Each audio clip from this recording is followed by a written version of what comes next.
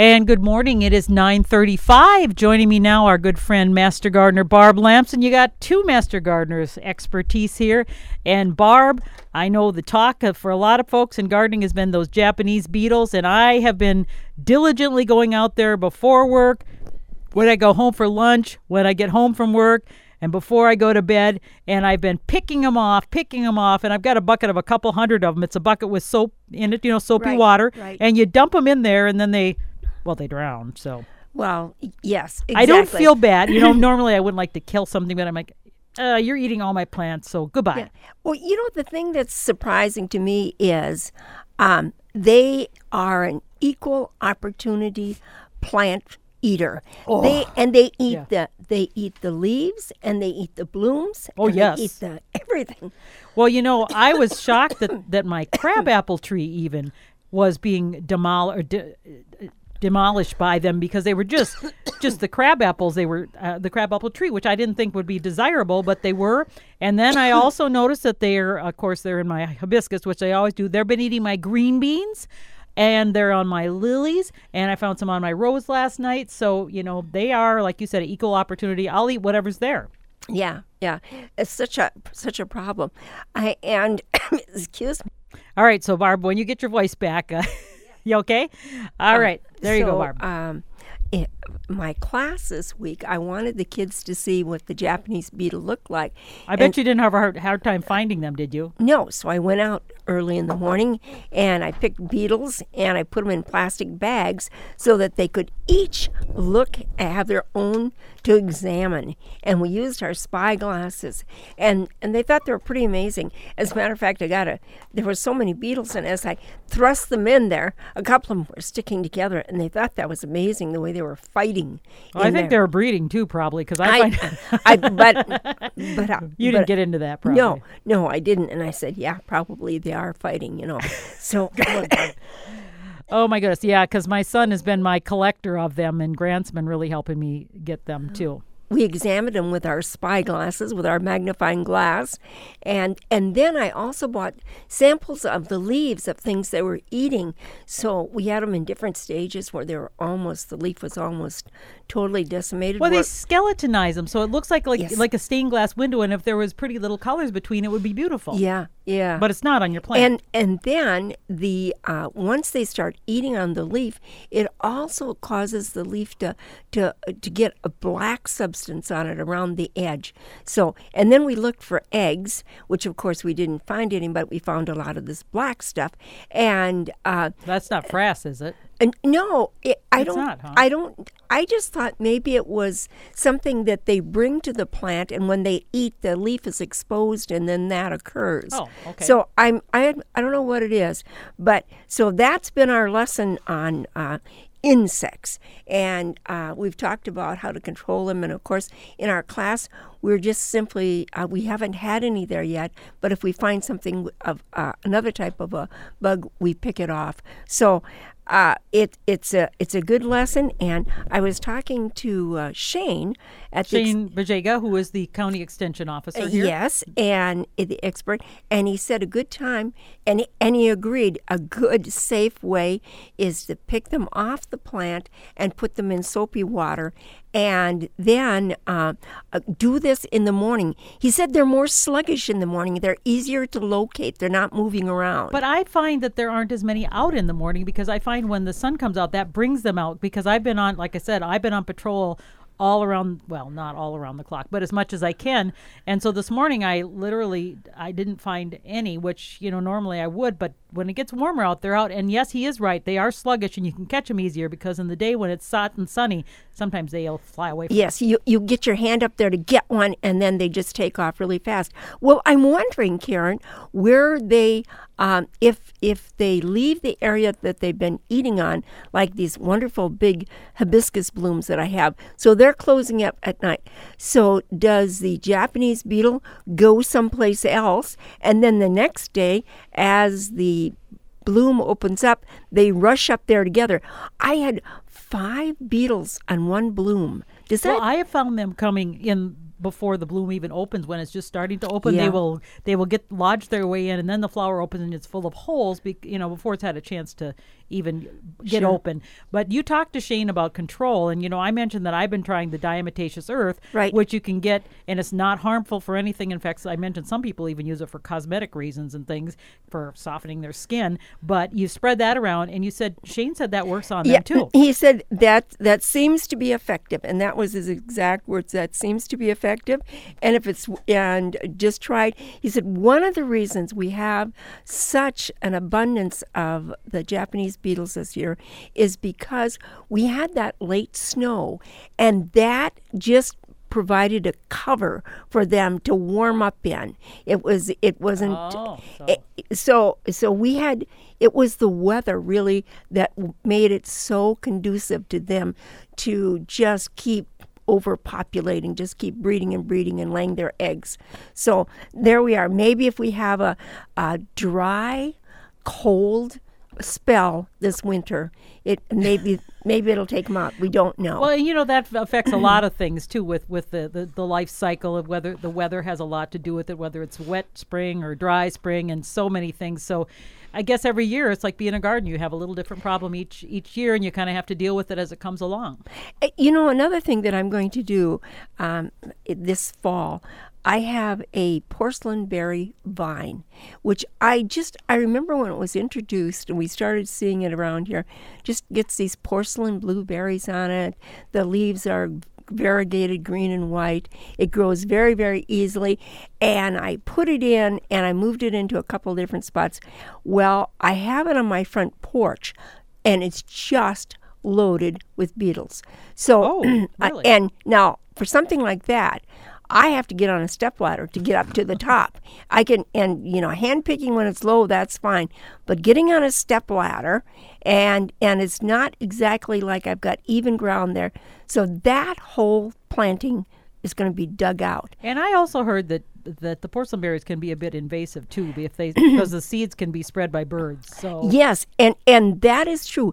And with all this rain we've had, I noticed that at the base of this vine, I have several that are coming because the berries have come off or in previous years, I think, and they're coming up all over. So I can see where they're invasive. And I also thought that this would be a great companion plant to plant with a clematis. So you'd have this texture, this green and white texture, and I had this white blooming clematis, and I could envision this as being something glorious. Well, that porcelain berry vine will take over. It will subdue and it will cover the clematis very quickly. So I have that in two spots. That's going to be dug out. So that's prevention. If you have something and you think that that's a favorite or being destructive, just get out your spade and take care of it. But that is hard sometimes, because sometimes you pay good money for some plants, Yes. and then they turn out not to be what you had hoped, or somehow it didn't work out. Yes. And then you have to, like you said, either dig them out or something, or Right. they die. That's disappointing too. I had a friend visiting the garden yesterday, and I told her that that was on the list to be dug out, and she said, "How can that be invasive?" She said, "I can barely get it to grow on my property." I said, "Well, Right condition, yeah, right place, yep." yeah." So, and the other thing is that I've seen, there's a subdivision in town here which has new landscaping in it. And I've seen lithium in there. Lithium. I'm not what is that? It's on the list of things that we should not plant. The birds carry the seeds. Oh, it's pretty though. I'm looking at the picture. It's very. People think it's very pretty. It looks like a salvia but it's pink, right? And it's that pinky mauvey color. Yeah. Yes, and it just multiplies in wetlands. It's very, very bad for their invasive. Yeah, very, very invasive. And here about 25 years ago, we found out about this, and we all took it out of our garden. I mean, we had these big, beautiful plants, but we wanted to do the right thing, and we took it out of the garden. Now, I'm driving through a new subdivision, and I see two houses there that have it, and I thought, really? Is this being sold in the store again? Well, now the question is it a new hybrid that's designed or bred so it doesn't to be invasive. I mean, that's the thing. Because some things I know they can breed them so they're maybe not as invasive, and hopefully it's not. But if it is, then that's a bad thing. And did they get it from a nursery? Because you'd think most reputable nurseries will pay attention to that, or at least you'd hope. You would hope that they have read this, but it's old information too. I don't know. Sometimes I think we get slack. We see that we don't see that being sold in stores, and we don't think that it's available anymore. But we've forgotten that was invasive, and so we need to. If we've conquered a problem, let's not reintroduce the same problem again. That's true. And hey, now's a good time to buy bulbs, by the way. I don't know about you, but if I get, catalogs, and of course that means they have your information. So I get a plethora of emails from all these companies. 50% off today, 20% off today, buy $40 worth and get, half free, blah, blah, blah, blah, blah. So, but they're selling bulbs now. And I have found to order early if you want certain kinds, because they do run out. So, I mean, you can wait till there's better sales and you just have less choice. But it is something that you'll see out now in catalogs and things, and they'll start to sell them in stores, because August is the time, the end of August, September, the time to start planting bulbs. So if you're thinking about planting bulbs for fall to get beautiful color in spring, think about ordering if you don't want to miss out on something specific. Yes, that's so true. The other thing that's important about that, Karen, is find out from them, call their hotline and find out exactly when they're shipping to your zone.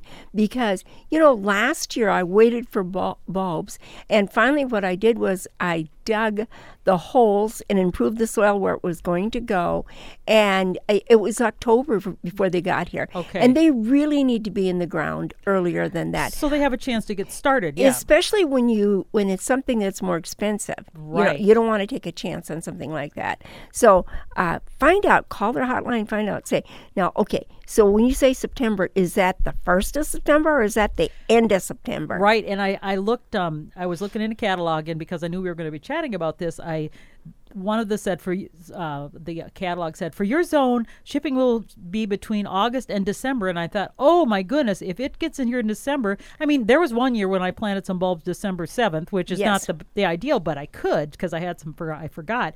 But I mean, that is a good reason why to buy it's locally. It's not recommended. A good reason to buy locally in your store where you can get it at the right time. And the other thing that I have in one of the catalogs that I received are some of the new introductions of Asiatic lilies. Now, I never thought of planting lily bulbs in the fall. Now, I haven't either, because I know when Drummers gives away a Asiatic lily bulb in the spring, so I assume that's when you're supposed to do it. I always thought so too, because as far as I know, do they put down roots in the winter? I don't know. And would you have a greater chance of them being eaten up? I don't know. That's something we better, before we recommend anything, we better find out too. But so if they're in your catalog like they are in mine, I'm not so sure if that's a normal practice or not. I could see ordering them in the spring and getting them even early and potting them up so you got a head start on things, but I never thought about ordering them in the fall and planting them. And then here again, I imagine it's going to depend on when their shipping date is. So it is, we are getting into our zone 4 is warmer, but it's not that much warmer. Right. So, so I'd have to look that up. And my son Grant is now breeding lilies, so I'm going to be ordering more lilies so he has more opportunities to mix things up. So when you go to the Nicollet County Fair, he has a poster that he did talking about his lily breeding program. Well, that's great. And that's so exciting, and I hope other people do that too. It's interesting. Even without being a breeder, if you're raising perennials or annuals, whatever, in your garden, and you let things go to seed, even with the perennials, they have this chance, they have hybridized with something else, and you have this new plant. And I was looking, phlox now are one of those plants, and I don't know if they have the extra chromosomes like some of the daylilies do, but what a variation you get in that shade of purple, lilac, more of a mauve color. It's just tremendous, and it's so interesting. You don't have to and you shouldn't save every plant that comes up, but let it bloom once, and if you like it and you like the color, save it. Well, I had that with my delphiniums. I planted for the first time after I saw your delphiniums and saw how beautiful they were. I had got one that was kind of a purple that had a mauve, and it was just kind of bicolored. It was just beautiful. But this year, alongside it, came up another one that was totally dark purple, which made me think it reverted back maybe to its one of the original parent colors. Sure. So if things go to seed, that can happen too. Yes. So now I've got multicolors in the garden because of that. Yeah, I think that's so much fun, and that's one reason why you shouldn't get out in the garden in the spring with a hoe and start hoeing around. I like to pull weeds. It's a lot slower, but if there's an area where I had something where I think it might have receded or there's going to be a sport, I like to stay out of there until I see what's really going to come up. Give it a chance, and that's the way you discover these amazing things. I also have a double red fringed poppy in my garden. It's blooming now? It is. Okay. It's an annual, it's not a perennial, and it's late. So the first one started in the end of June blooming, and now here's a few that were in more of a shaded area. But what a range in color. They go to almost, I would call it a dirty pink, and then they go to a red blue, and then more of a red, a deeper, darker red. So those three ranges, you'll see them, and that's really fun. And some of them have the fringe around the edge. Some of them have more fringe. Some of them have less fringe. So it's really interesting. That's the great part about having a variety of things in the garden. It always amazes me to see things that, like with fringes, it's just plants, and it just amazes me the differences you can have. I don't know if you saw when you came in this morning, but I had picked a king tut papyrus from my garden. Yes. That is almost as tall as me, and it's a papyrus. It's long, thick green stem, and on the top it looks like a green fireworks have just burst out because it's all like strings like that. And so I want to say that that's a plant that I would recommend for next year. I'm going to plant more of those. In the past, I've done one called Prince Tut. It's not as big, and I've done Baby Tut, not as big. But this King Tut papyrus has such a dramatic effect. It's just like watching fireworks right outside your window in green, and then I've got surrounding it some other colored plants. But And are you using King Tut in your my pond? Yes, I have a King Tut in my pond, but that one didn't get as big as the one in my. The one in the container by the house. Now, the one container by the house is more shaded, so I don't know if that has something to do with it, or the fact that the one in the pond kept tipping over. And I had papyrus for years, but I always brought it in the fall. Well, this is going to be, this is over 5 feet tall, so I said to my husband, should we bring this? And he goes, well, we could try, but, Yeah, and of course, the variety I had was not designed to grow that big, and it never did. Yeah. But it did amazingly well, and I would put some in my pond, and I would keep some in a container, and I liked it. I like that texture and that airiness, and it moves with the wind. It looks tropical too. It's very, very nice, very, very nice looking. Which reminds me of tropical. My cannas have been infested by Japanese beetles. Oh, I've been picking off every day on those Who cannas. would have thought? That's one of the first things they go to in my garden is the cannas. They and the hibiscus, but they love those, and they just ruin the leaves because they suck the holes. They do it. And the flowers. Yeah, it looks absolutely terrible. We were talking about variation in things, and so we have two things to compare in our window here at the foundation building where we have plants, house plants, and you have a sansevieria, which is also known as a mother-in-law tongue. Yes, or some people call it snake plant and bowstring plant because they used to make violin strings from the. I didn't know that. They would spin them, the fine fibers, and so I brought one because I told you that this plant will bloom, and they're really gorgeous. They have this flower spike that comes up with these very, very small blooms on it, and they're very fragrant. So you will smell them before you even see them. You'll smell this absolute fragrance that's coming. And so if you look at these two plants, the edging on the one you've got, it has a yellow edge all the way up this long sword-like stem. They're very like a rubbery, very stiff leaf. Yes, They yeah, point up, way up. They are actually almost a lethal weapon. Yeah, I told you this morning when I brought mine in, I had my safety glasses on. Yeah, Barb came in and she was wearing her safety glasses. I kind of looked at her kind of funny, like, why are you wearing your safety glasses for the radio? And she says, well, I've got this plant. Yeah, and it's those spiky things, you could poke yourself in the eye, you could poke yourself someplace, and they don't bend, they don't give. I mean, they're like hard. So, but it's interesting that plant blooms, and that's the only time I've had a sansevieria that did bloom is this one. Years ago I used to have it and it would never bloom, and this one I started with a piece from somebody else's. It was just one of those tall spear-like pieces, and I rooted it and put it in soil, and it has just went gangbusters ever since. I've never had mine bloom yet, so it'll be cool to see yours bloom, and we've got them on the same window area here, so we can compare and see it. And the height and the shape it's just that variance from plant to plant that's so very, very interesting. They have the same light requirements. They don't need a lot of light. They don't need a lot of water. As a matter of fact, people say they thrive on neglect. I think that's pretty close to being true. But they do. You have to water them once in a while. I mean, you can't leave them. Right. You can't leave them for years or something like that and neglect them. But and you repot them every once in a while because they do keep filling out as well. I was going to say now is the time to assess things, how things are going outside, because my gardens are in full bloom now. I've got the daylilies out. I've got everything. So it's a great time to take pictures in your yard, and then you can look at them and see what looks good maybe and what you want to change for next year. But I can't think of a better time than doing it now, because I don't know about you, but my yard is in full color. Yes, it is. You know, I have got to mark some things. I'm going to I like color coding with wooden stakes. And, do you? Yes. Oh. And I'm going to do red stakes, and that means divide me.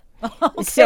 So when it's either going to happen late this fall or it's going to happen early in the spring. So we'll see how much time I've got. But so I'm going to paint red stakes, divide me, and then if I'm really being smart, I will put the ones that I divide someplace that says that will be for the plant sale next year. Oh, that's a great idea. Yeah. Yeah. Because, I love things, and I love them so much, and I can't bear to part with them, and I don't like to disturb them. And one of those things is my Paul's Glory hosta. It's so big now, and so is Blue Angel. It's so big. I am not sure that I think David would have to dig it out for me because they have such a massive root on them. Why do you want to dig it out? It's taken up this great big space. But that's what they do, because that's the thing, when you get a hosta, they seem so tiny when you first get them, and it'll say will grow to 72 inches wide, like the big woo or the Empress woo. Right. And so, I've still got it, and it's still in its little place. But if you let it grow to its full potential, like the hosta growers would, they're just so maybe I should just leave that. If you want it to be its full potential. I moved. This year I moved orange marmalade, and it did very, very well. But it has had the benefit of rainwater and keeping it really well watered. And I put it into an improved, I had put in a bunch of the compost, improved the soil so it's got good drainage, plus it's got good nutrients in there.